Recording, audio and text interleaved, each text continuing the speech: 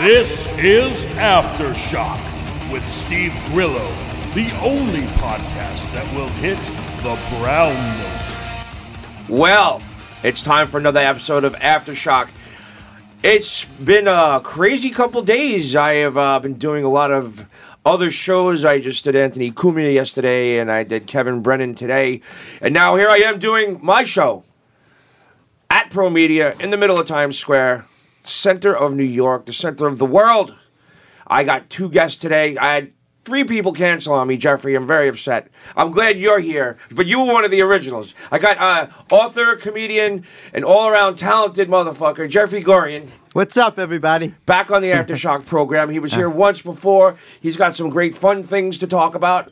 We're going to do that. And I got today sitting in, the big man himself, my producer, executive producer, and friend, Bobby Zoo. Thank you, Steve. This balmy New York City day.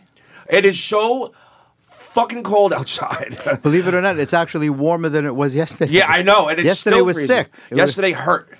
It absolutely hurt. It hurt the skin on your face. It should have been illegal to be that cold, right? I saw but something. Who would they arrest? I saw something about Niagara Falls being frozen over. I wouldn't be surprised. Which is like a very rare occurrence, but it does happen. Yeah, it was like 8 degrees here. It was ridiculous. Yeah. So I was on Anthony Cumia yesterday with the comedian. Dave was his name. Do you remember his last name? No. I'll figure it out. They are some of the his sidekick. sickest Yeah, fucking Dave. bastards I've ever.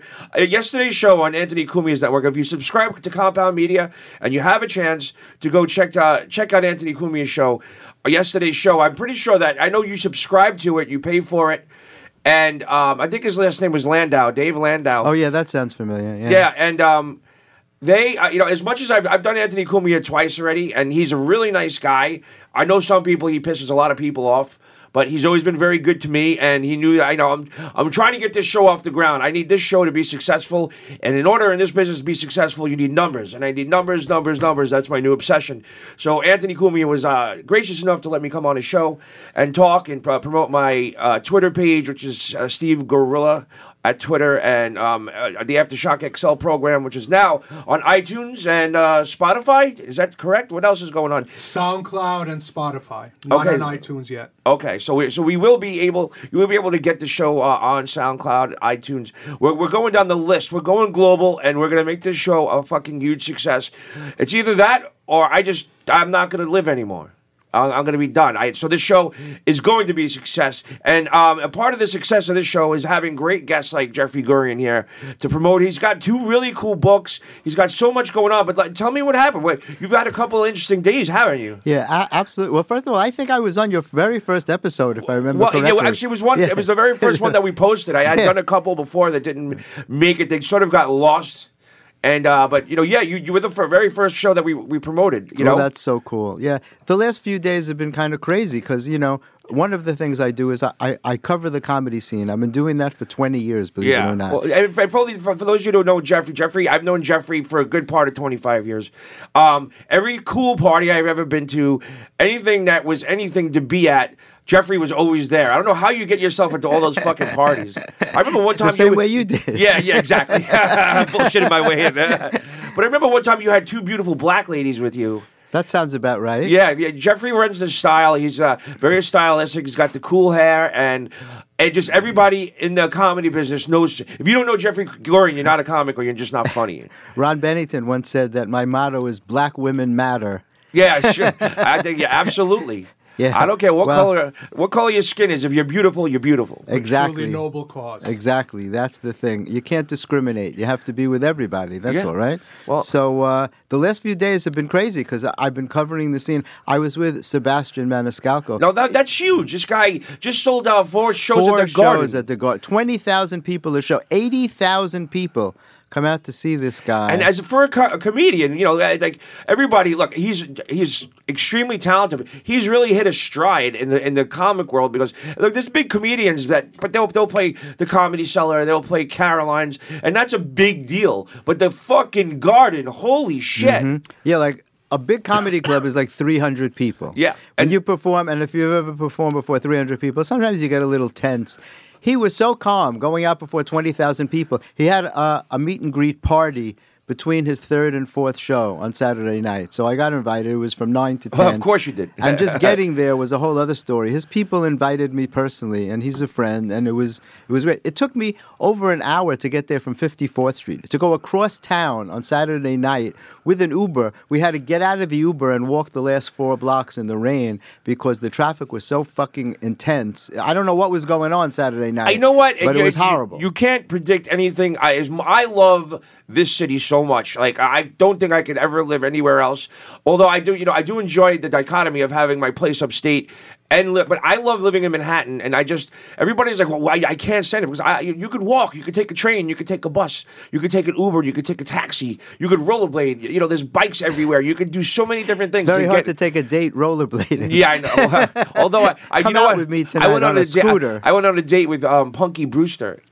Really? Soleil Moonfry, and we went rollerblading in Central Park. And I had her back in my apartment, and I couldn't fucking pull the trigger. I was so bummed out. Well, that's a whole other story. Yeah. So wait. So the traffic in New York City is.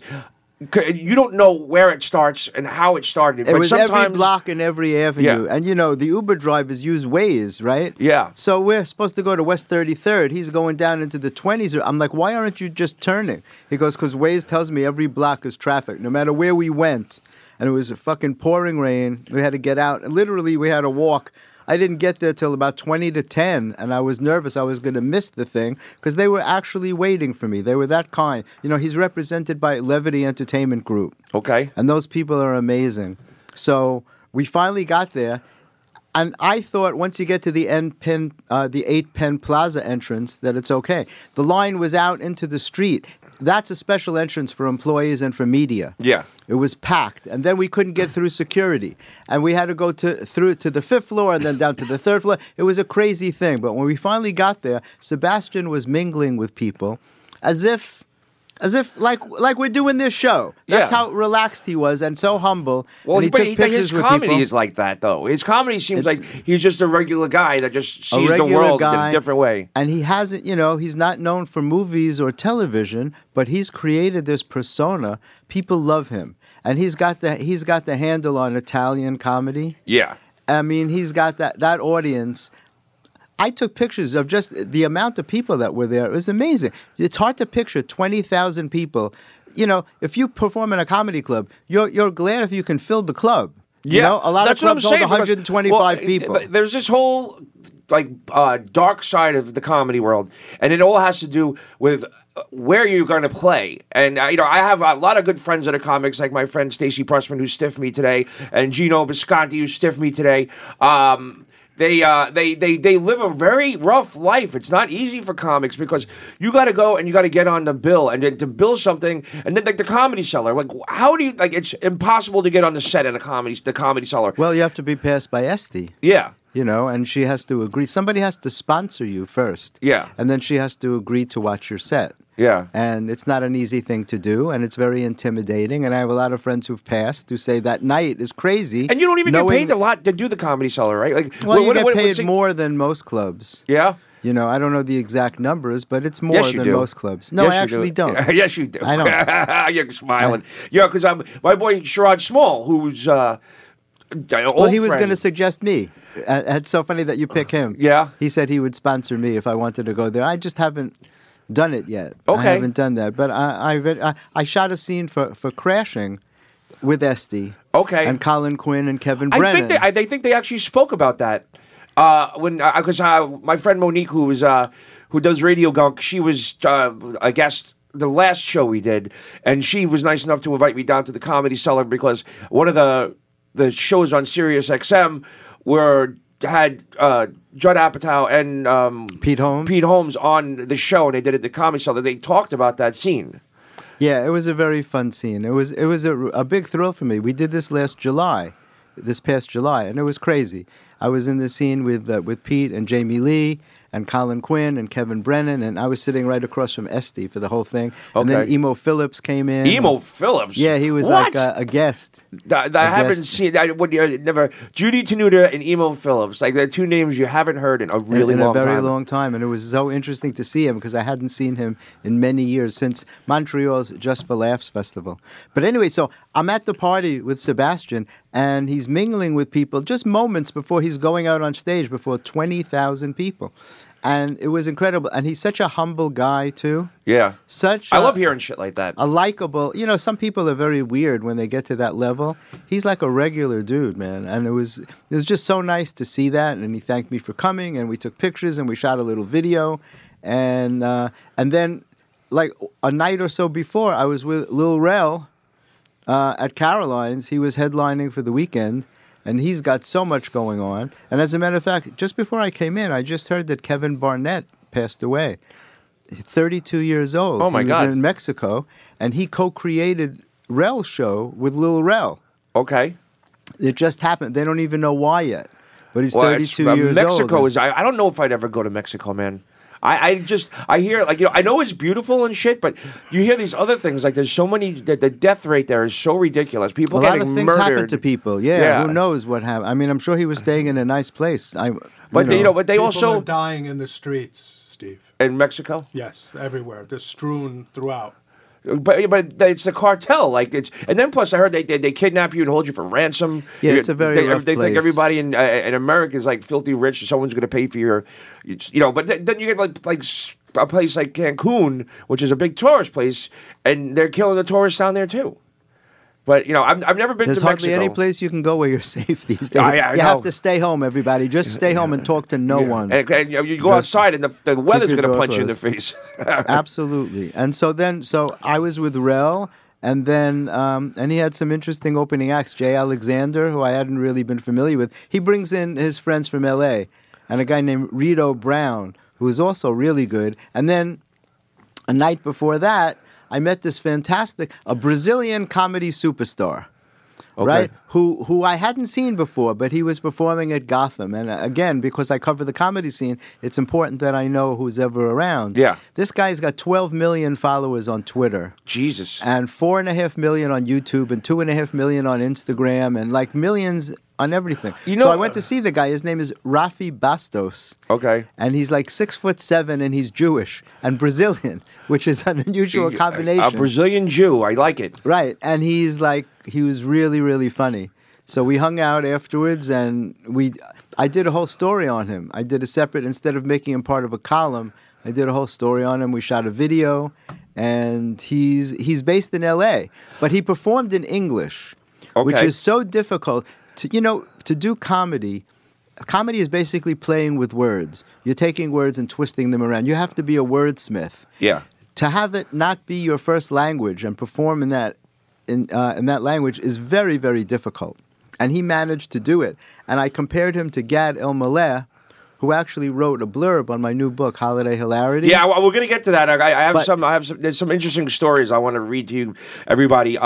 Jeff's got 2 books, Holiday Hilarity, A Humorous History of the Celebration, and he says, Healing Your Heart by Changing Your Mind. Not only is he a comedian, but he's also a spiritual healer. So we're going to get to that in a bit. So go on with your story. Well, what I was saying about Gad is known as the Jerry Seinfeld of France. Okay. He's got millions of followers. He's so huge in Europe, he can't walk without being like tracked by thousands of people. But in America, he wasn't really known. And he worked very hard. He worked with tutors to learn how to speak English without much of an accent. I am not French. And right, exactly.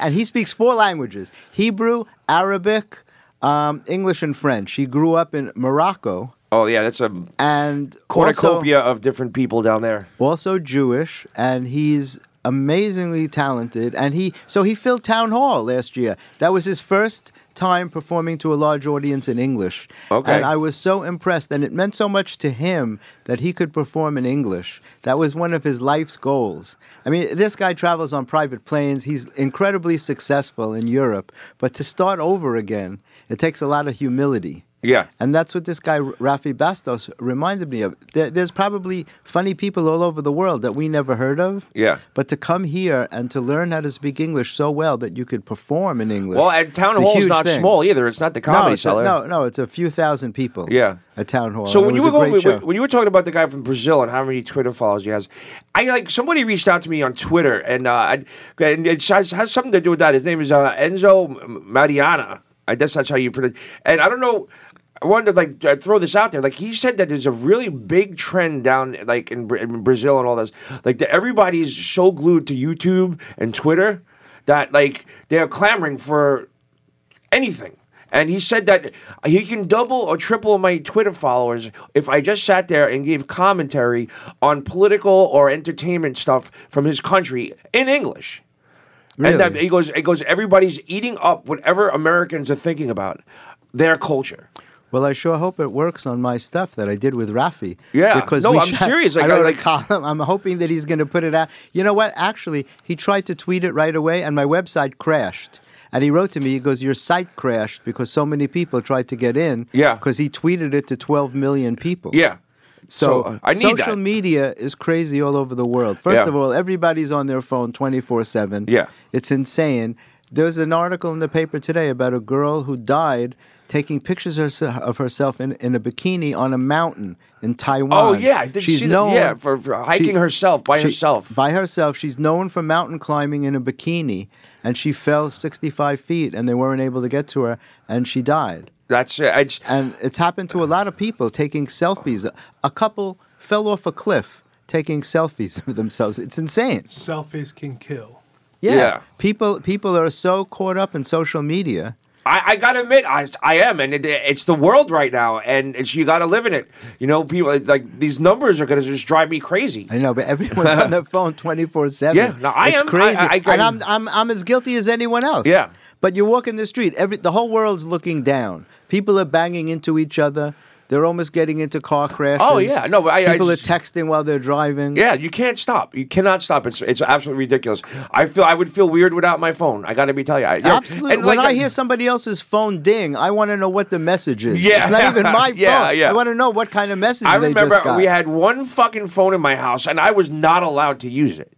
Like if you didn't call up your friends on the phone and chat. Like one time I was like, maybe like 11 or 12, and I had this girl.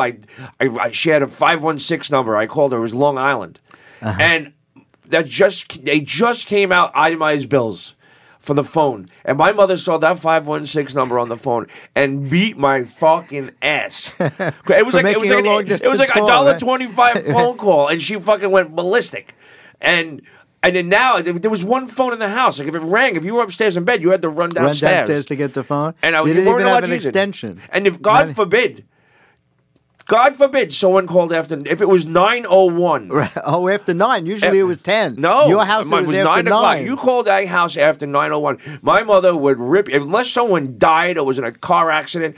My mother would rip you a fucking new asshole. She was It's a very not. strict. It's after 9 o'clock. Who the hell is calling my house? Swear to God. That's why you turned out to be such a wild man. Oh, yeah. Because Oh, yeah, you don't grew you- up with such Yeah. restrictions. Yeah, you are. That is 100% correct, Dave. Because I wasn't allowed to have earrings. I wasn't allowed to grow my hair long. Or to have tattoos. Oh, no, forget about it. So my mother was so strict. Like even when I was like, I was still living at home. I was like 18 or 19, and I said, "Fuck it, I'm 18 years old. I'm gonna go get my ear pierced." And I came home and she saw it for half a second. She goes, "What's that fucking thing in your ear?" I go, "I'm 18." She goes, "You're living in my house. You don't do it any. When you leave this house, you can do whatever the fuck you want. But while you're living under my roof, take that fucking thing out of your ear." And there's no cursing on your show either, No, is there? no. This is the way I grew up.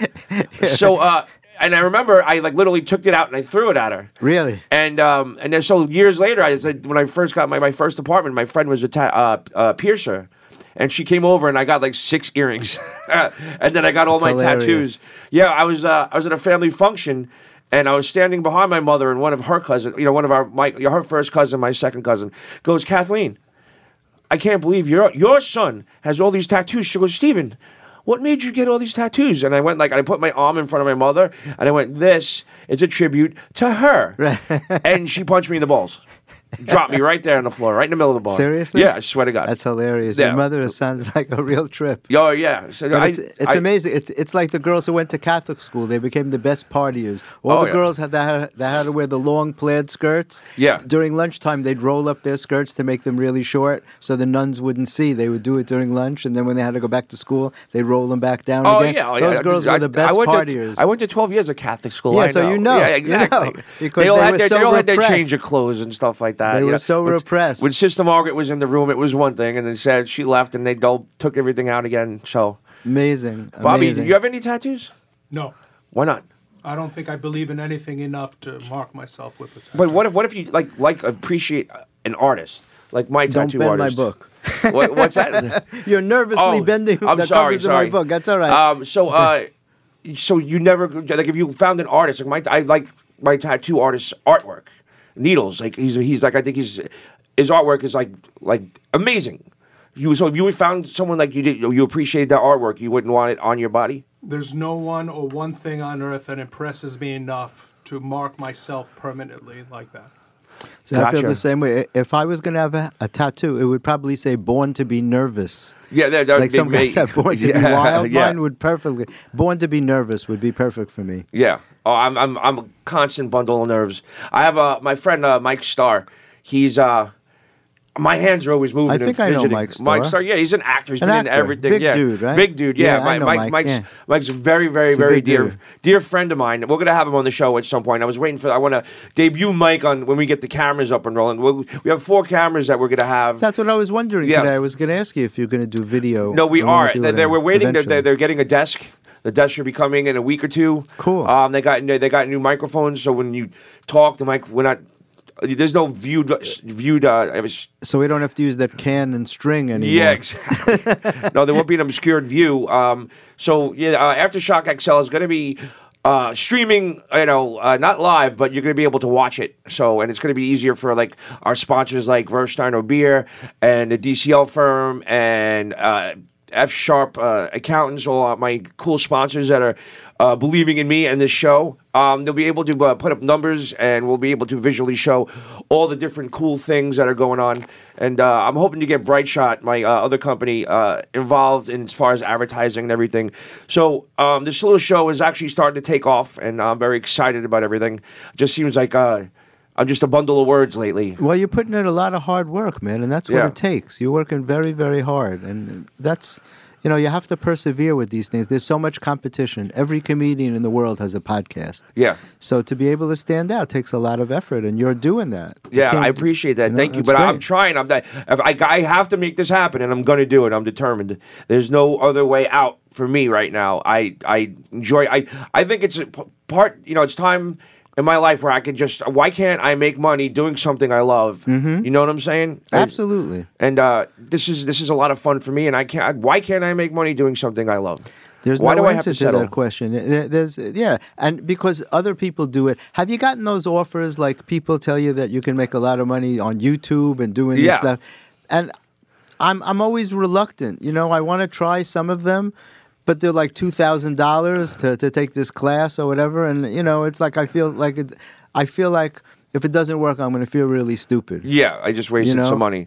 I get them every single day about people making millions of dollars. People who didn't go to college are making a fortune of money doing ads, Twitch, creating a YouTube channel. They gave me my own channel on Twitch. It's very, very difficult to get anything going. They wanted to do comedy because it's mostly gaming. Yeah. And there are people on there making fortunes of money. They told me there's a garbage man that people follow on his route, and he films his route every day, and he has thousands and thousands of followers. But you have to be on it all the time. Yeah, you got to. You got to keep your camera going for hours at a time. Well, there's that channel Twitch, like you were just talking about. There's kids that make millions just sitting there playing video games all day.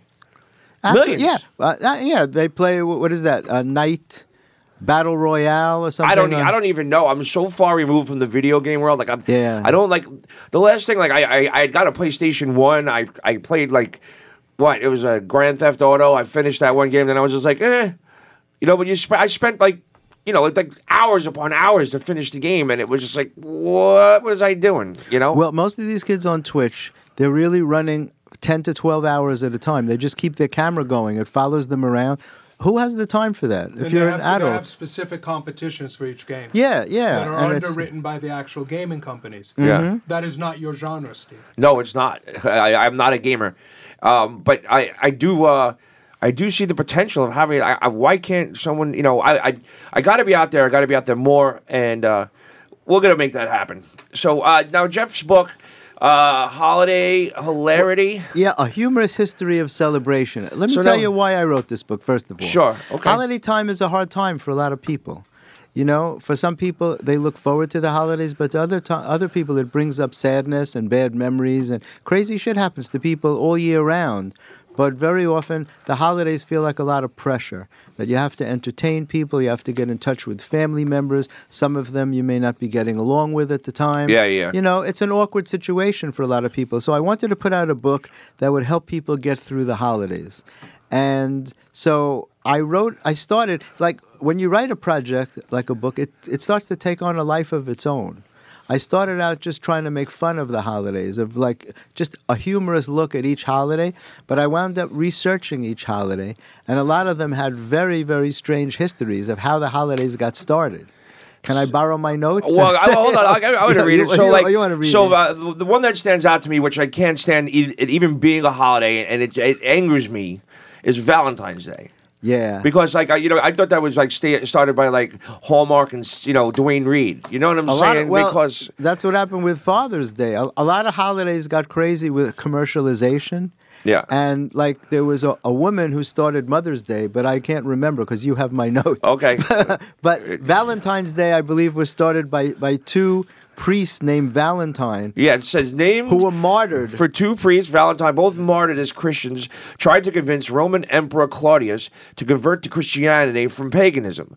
One of them cured a girl's blindness to show the power of Jesus. Emperor killed him anyway. Hard to impress. See, I never had a host take my notes before. Usually the guest well, if you gets wrote a it, chance. you think you know it. No, well, there's too many things to remember. It's just crazy. But Valentine's Day, yeah, exactly. The guy was hard to. You cure somebody of blindness, and the guy's not convinced. Listen, that you have powers. Do you think he cured? When's the last time anybody got cured from blindness? Just I don't know. Because of Jesus. Masturbation. A lot of these stories. What I like is the story of New Year's Eve. 4,000 years ago in ancient Babylon, there's this. Well, every year they would vote on whether the king could be in power for another year, and they had to try and humiliate the king in order to see whether he could stay in power. So the high priest would have the king kneel down, and he would grab him by his ears. And listen, this is true. And drag him along the floor. And then he'd slap him in the face as hard as he could, trying to draw tears from the king. And if the king cried, then it would show that he was humble, and they would allow him to stay king for another year. When you said grab him by the ears, I was thinking something completely different. Yeah, well, I'm sure you were. But to me, that's crazy. And then the whole dropping the ball thing, how they dropped the ball in Times Square. Only a couple of blocks from here, Pro Media. When it first started in 1907, they used to do it down at the Trinity Church, way down on Broadway. That's over 100 and something years old. Yeah, I love that church. Very old church. And they used to shoot fireworks off, but they had no way to protect the public, and the fireworks fell down and burnt people who were watching. Okay. So they had to stop that. So they moved it to the New York Times building uptown, and they asked the chief engineer to come up with a way to honor the evening without using fireworks. And there was an old-time sailors thing that they would do. They would drop a ball, something about to adjust their chronometers while they were at sea. And he came up with this thing, and he created this ball. And that ball weighs 11,875 pounds, Jesus. Which makes it very hard for a man to carry with him. Yeah. It's almost impossible Well, I would think for one so. man to carry a 12,000-pound ball. But it's covered in Waterford crystal. It's still that heavy, huh? And it's lowered 70 feet in exactly 60 seconds. Have you ever been in Times Square on New Year's Eve? I stay the fuck away from Times Square. New Year's Eve I was to there me once doing a show. you're a prisoner, basically. Yeah, if you well, get there, now more so than ever. Ever since all this terrorist shit and 9/11, all this crap, they don't let you leave. You got to stay there for 4 hours, no peeing, 4 nothing. hours. Some people get there in the morning to For get a what- spot. They're there such for a- 12 For hours. what reason? I How run. sick do you have to be to stand in the cold? Yeah. Freezing. It was raining. Wearing diapers. Yeah, it was raining this Yeah. year. And people stood there, and you're not allowed to have umbrellas. And no umbrellas There's and too no many people. booze. They catch you with booze, you're screwed. You can't even have like a drink in there. So you have to be willing to stand and just be soaked I for think 12 I hours. think Who's it's- that sick? I obviously a lot of people because they go. It was crap. It's not that there wasn't lack of people there this year. I It know, was- they must be out of towners who have never had anything exciting happen. And Goddamn out of town. this to Yeah. them is so exciting that they could stand in the rain for 12 hours. Can you imagine No, no thanks. inconveniencing yourself that way? If I'm not bartending on New Year's Eve, I get the fuck out of Dodge. Like this year, I went up to my friend's house. She's got 4 wonderful, beautiful little girls. We played Operation. We played Star Wars Monopoly. You know, we played games and stuff. We just like, I just didn't want to be around anybody on New Year's Eve. It's like amateur night. It's stupid. It's just crazy.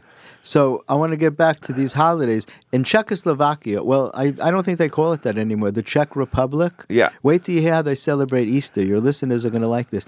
Men make whips out of pussy willow branches, and they go from house to house, and they whip the women and the girls. What? And they Don't do fuck with. it. Still they do it? They do that still. And Czechoslovakia. 'Cause- How yeah. has that got to do with the death of Jesus? Yeah, well, it's the same as Easter. What do eggs and rabbits have to do with the resurrection? I Pussy, found out though. willows, and women. Yeah, but I found out what the connection is. You know what? Eggs Those and women Yeah. are fucking pussy whipped. That's funny. Yeah. That's actually funny. The women are pussy whipped in Yeah. their country, but it's because eggs and rabbits are a symbol of fertility and rebirth, Okay. and it had to do with the supposed rebirth of Jesus coming back, Okay. being resurrected. That's something I didn't know. They used to exchange eggs, and rabbits were a sign of, as I said, a sign of fertility. I know Christmas has got a bunch of different things. It's a pagan thing. Yeah, I it saw came- that because there's that tree- show Adam Ruins Everything, and he did a whole thing on that. Tree worship. Yeah, tree worship was very big in the Scandinavian countries to scare away the devil. People were always trying to scare away the devil. And I guess it worked. Nobody's seen a devil Yeah, I know, in a very exactly. long time. We no were, one's we, run we into were a talking. devil. We were talking about that on Kumia yesterday. Like all these horrible people. Like, oh man, there was like some pedophile in England. He was like the Mr. Rogers in England, and he literally raped over 500 children.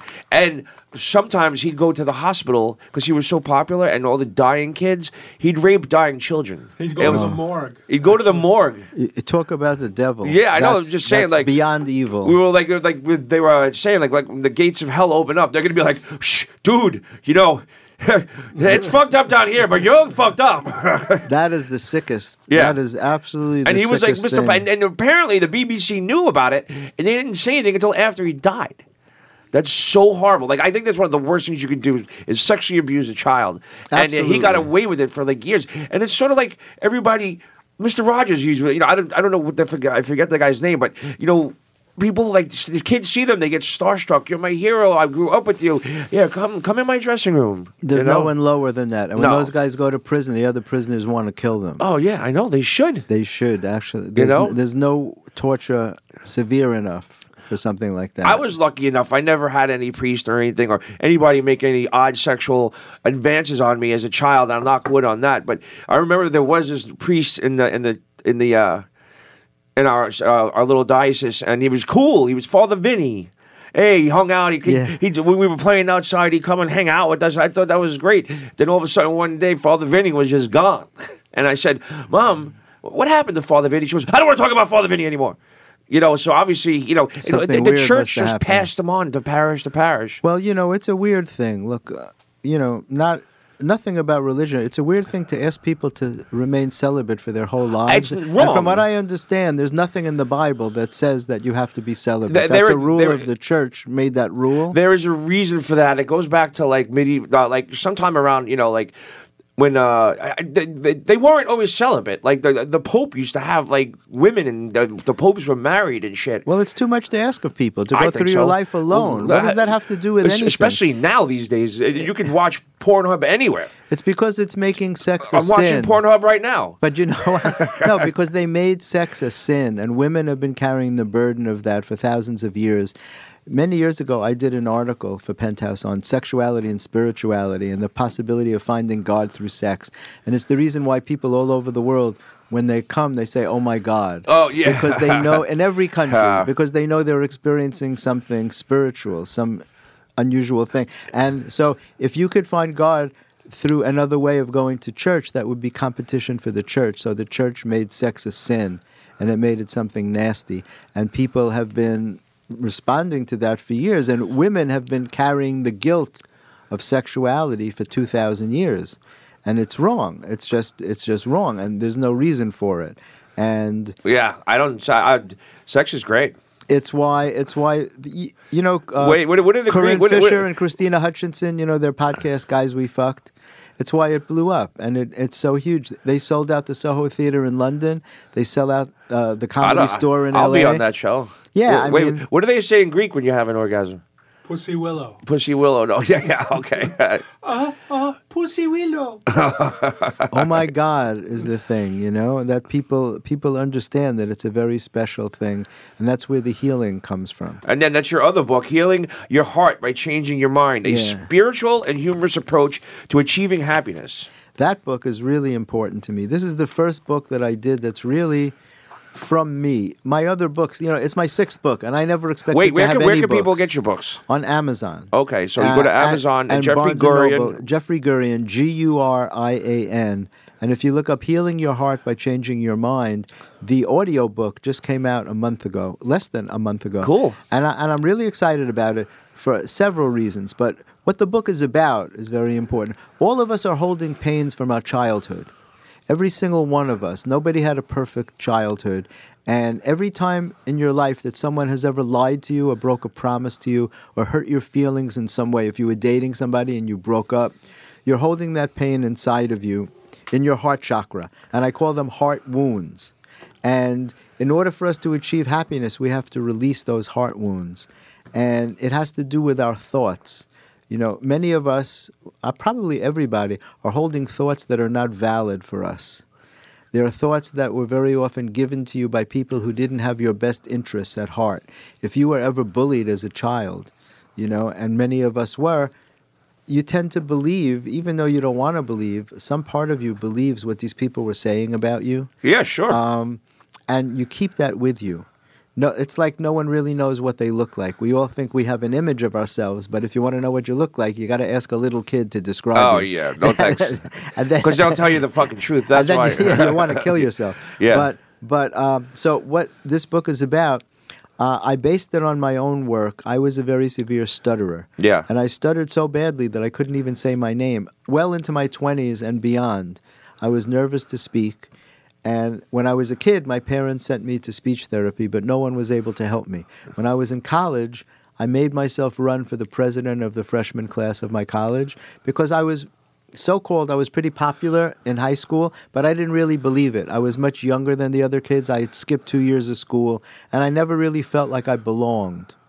And so when I went to college, I made myself run for the president of the school. It was a big school. There were 7 high schools that fed in, and I only knew kids from my high school, and I couldn't say my name. So I had to have friends of mine act as my campaign managers. Okay. And they would introduce me to kids I didn't know and ask them to vote for me. And I told myself if I could win the election, I wouldn't have to stutter anymore because it would show me that people liked me. I think I had some idea that it had to do with how I felt about myself. I didn't have what I must have done was taken an inferiority complex and turned it into a superiority complex. Okay. Not to feel better than other people, but just to feel even. So I win the election, man. I'm the president of the freshman class of Hunter College, and I still stuttered, and it was a great lesson for me because it taught me that outside validation doesn't work.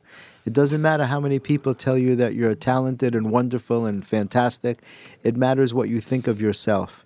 So I worked on myself for several years, and I took my mind apart, basically, to examine my thoughts, and find out what thoughts I was holding that were not valid for me. And I was determined that I was not going to go through my whole life as a stutterer. And I was able to let it go. As you see, I'm on TV, I do radio, I perform, I'm on stage. Not a stutterer in the world right now. And I knew that I wanted to be a doctor also. I was a cosmetic dentist for a long time, and I was a professor at NYU in oral medicine and orofacial pain. You got some pedigree, my friend. But I didn't stutter, and that was the key, that I had to build up my confidence to the point that I could accomplish these things. And so it's not just about stuttering, it's about overcoming obstacles in your life. That's why I think what you're doing is so cool, because if you really put your mind to something, there's nothing that could stand in your way. You do the best that you can. You work really hard, and you can't let anything stop you. You have to be obsessed with achieving your goals. And that's what I was. I told myself I'm not going to go through my entire life with a disability that's not real. Because I realized one day I didn't stutter when I was alone. I could go into a room by myself and I could say every word perfectly. But if I tried to talk to you, I couldn't get anything out. What did you think of the King's speech? You know what? I did a lot of press about that. A lot of people contacted me for that. It was a great story. It won awards. You know, who is the guy who started it? Jeffrey? I'll tell you in a second. Keep going. I got that. It was Jeffrey Rush, was it? Jeffrey Rush. And it was a fantastic movie. And it actually made me nervous. To this day, I haven't stuttered in so many years. Colin Firth. Colin Firth, yeah. Jeffrey Rush, Helena Bonham Carter. That's pretty much it. But it was Colin Firth who was the stutterer. Yes. Yeah, and he did a great job. And it was very hard for me to watch. As a stutterer, I still consider myself a stutterer, even though I don't stutter anymore. I still get the triggers. I get tripped up every once in a while. So does everybody, but they don't consider themselves a stutterer. People stumble over words. It's when you're labeled with something. As a child, if you do something and nobody calls attention to it, it'll probably just go away.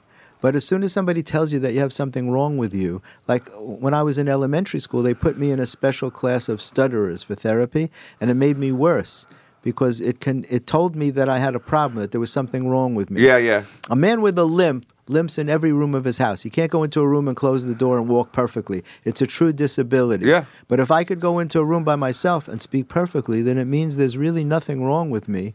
Theoretically, I should be able to speak well all the time. And I used thoughts like that to reprogram my mind, which is what you have to do if you want to be successful. You have to use affirmations. Are you familiar with affirmations? Well, so they used to do that skit on Saturday Night Live. I know who you mean. Yeah. Who became a senator, that guy. A good friend of mine has this daughter. She's such a wonderful, sweet little girl, and she's so talented. The first time I met her, she was probably like 4 or 5 years old, maybe even younger. And I said, hi, my name is Steve. And she just looked at me and she goes, I'm Batman. I was like, right after that, like she became my little buddy. I'd go over and watch movies. We'd all watch movies together and stuff. We go to dinner. So she's so outgoing and so positive that she started this thing called Kids News. Okay, because her mom's really smart and stuff. So she encouraged her, and she has this thing, Kids News, where she goes around with a little camera and she interviews people, and she does a little news segment, and she does reviews on plays and movies, and she's got this boisterous, wonderful personality, and she has her own show. I think she has a YouTube channel, Kids News, and everything. How old is she? I think now she's probably 9 or 10. Wow, that's pretty amazing. I sent all her stuff over to Tim a while ago, and it looks like Wonderama might be picking her up.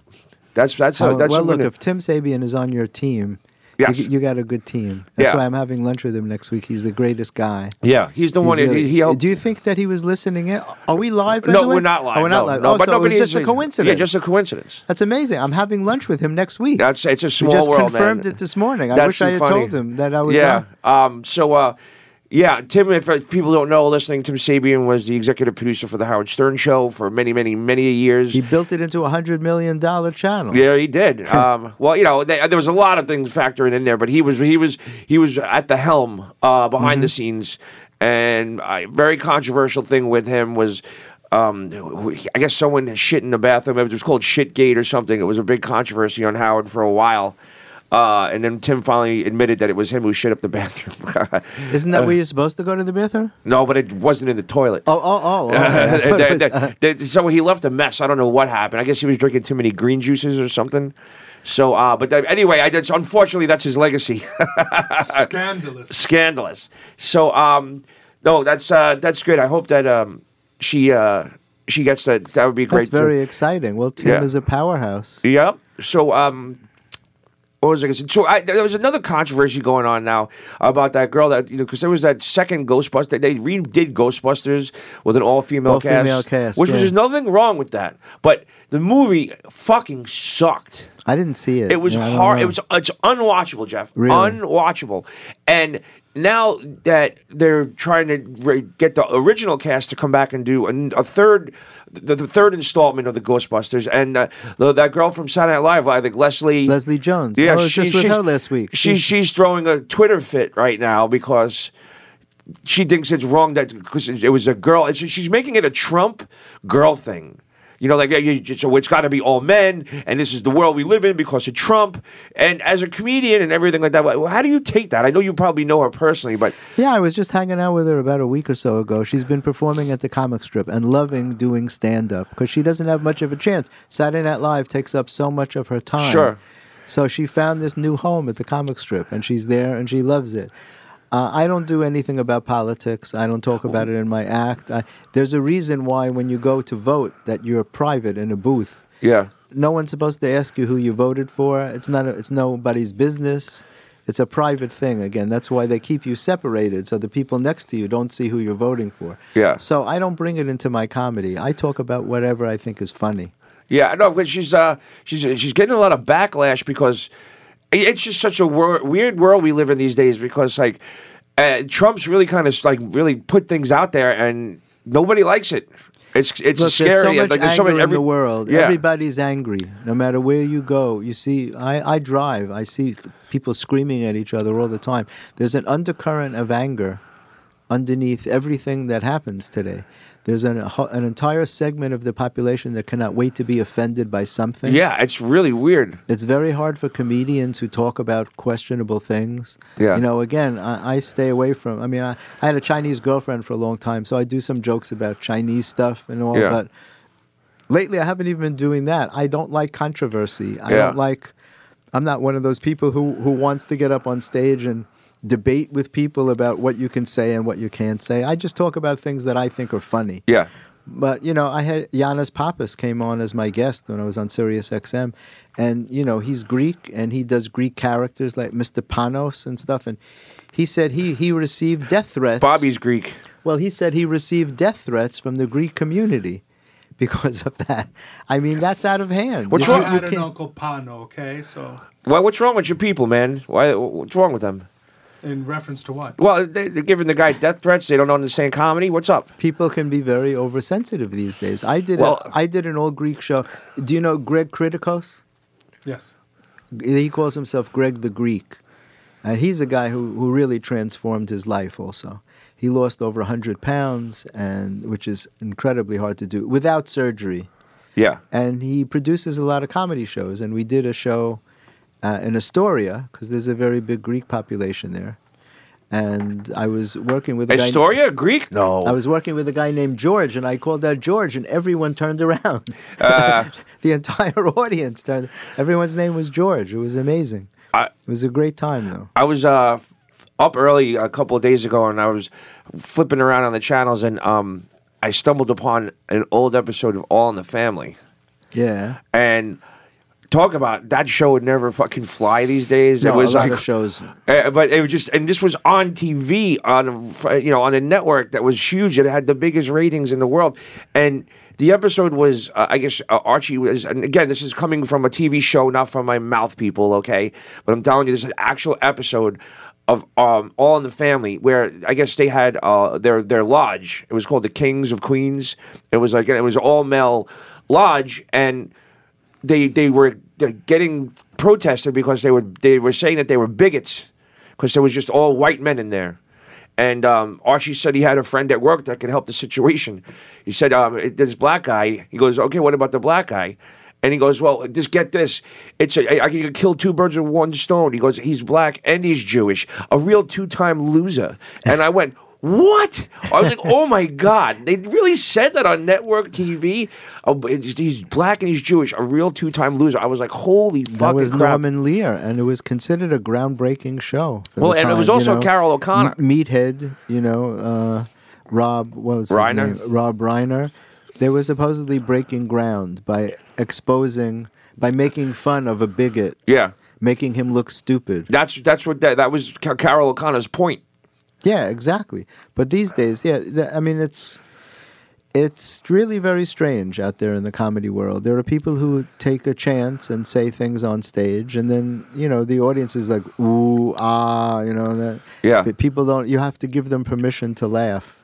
And there are comedians who are like, take it easy. You're in a comedy club. Look at the sign. It says comedy. Yeah. If you're offended, just think that maybe it's just a joke that I'm telling.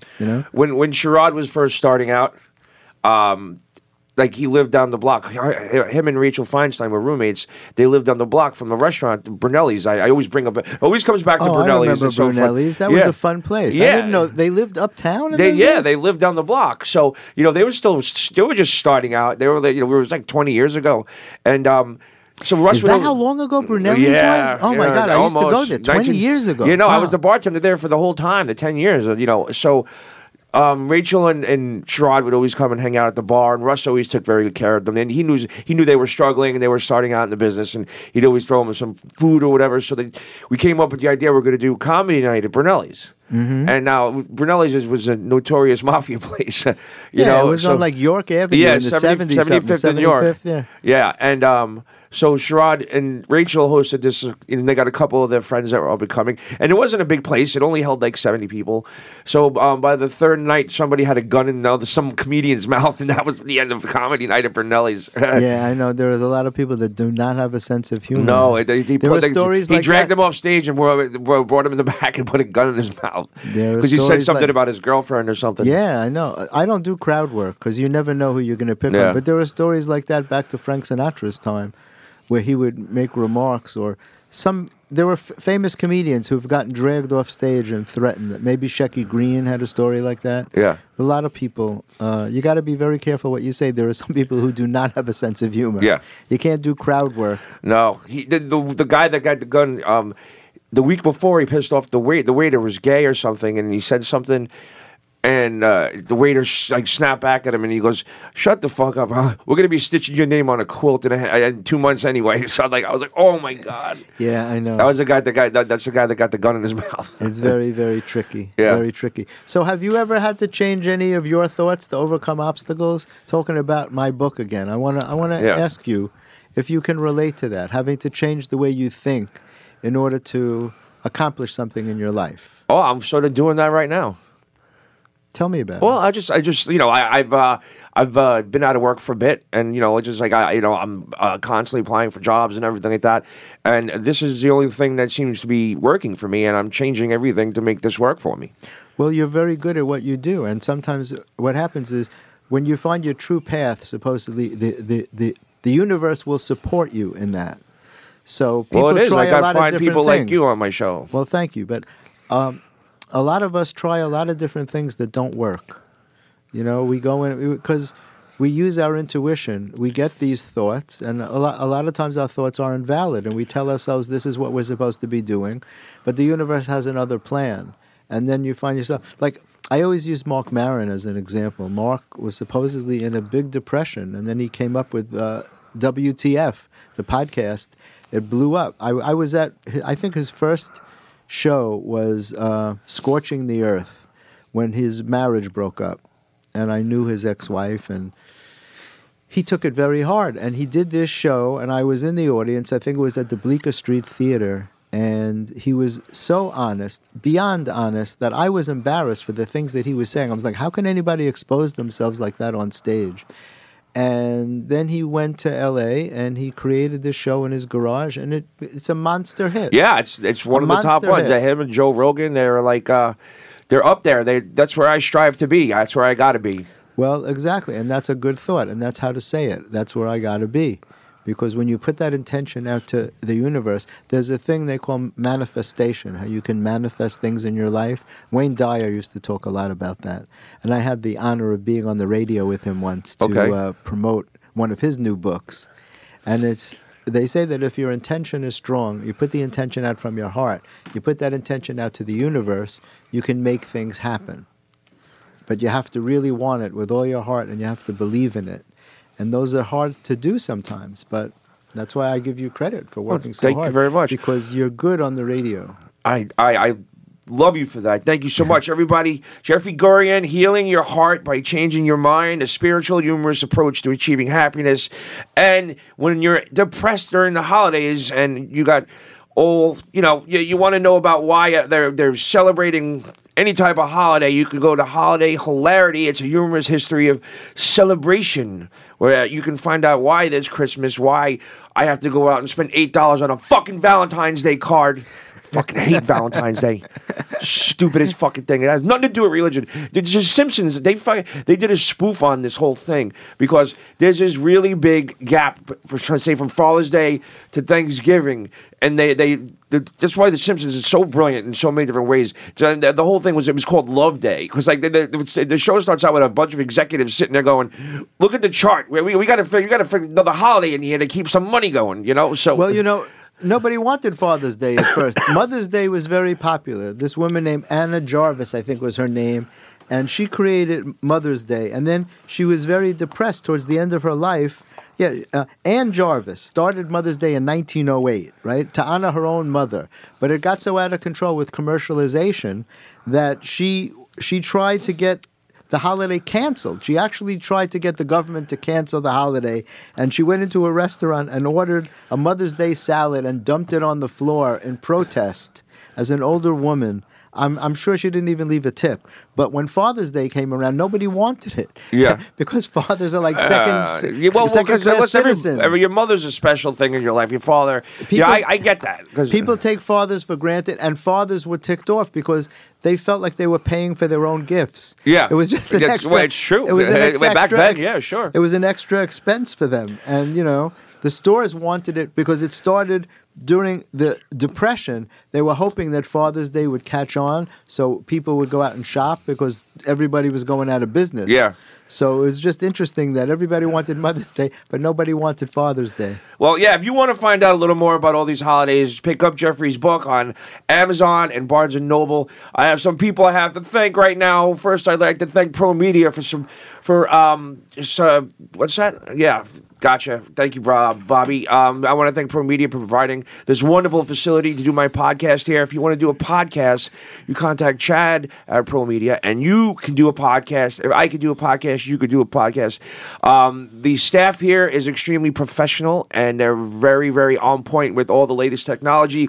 The new room is going to be up. You could actually come here and record yourself on video. We want to thank Vorsteiner Beer for being our sponsor. They're some of my... They've brought myself back into drinking beer again. I've lost my taste for beer, and since they've been providing the beer here for the Aftershock show, I am now craving the Warsteiner Pilsner. It gives you a nice buzz at 6.2% alcohol, and it's so light and crisp. When you drink it, it doesn't feel like you're drinking like a heavy beer, like a Heineken or anything like that. We got the DCL firm. You want to contact the DCL firm if you have a problem getting money back from an organization or anybody for that matter. The DCL firm are a bunch of pit bulls. They will go after them. You can go to DCLtestimonials.com, and you can also F-Sharp Tax Group. Richard Prinzi is he's my accountant, and he's got me out of tax problems that I was having, and he is amazing. You want to go to F-Sharp Tax Group, and you will get the best tax people on your case that is in the country. They will fix anything you got wrong with that. And we got Pro Media, and I'd like to thank Munger Music, My World, for providing all the music content for the show. Did I miss anybody, Bobby? That's pretty much everybody, right? That's everybody. All right, everybody. Thank you. Great show, Mr. Jeffrey Gurian. Thanks for coming on, and I'll talk to everybody. Thanks so much for having me. Talk to everybody later.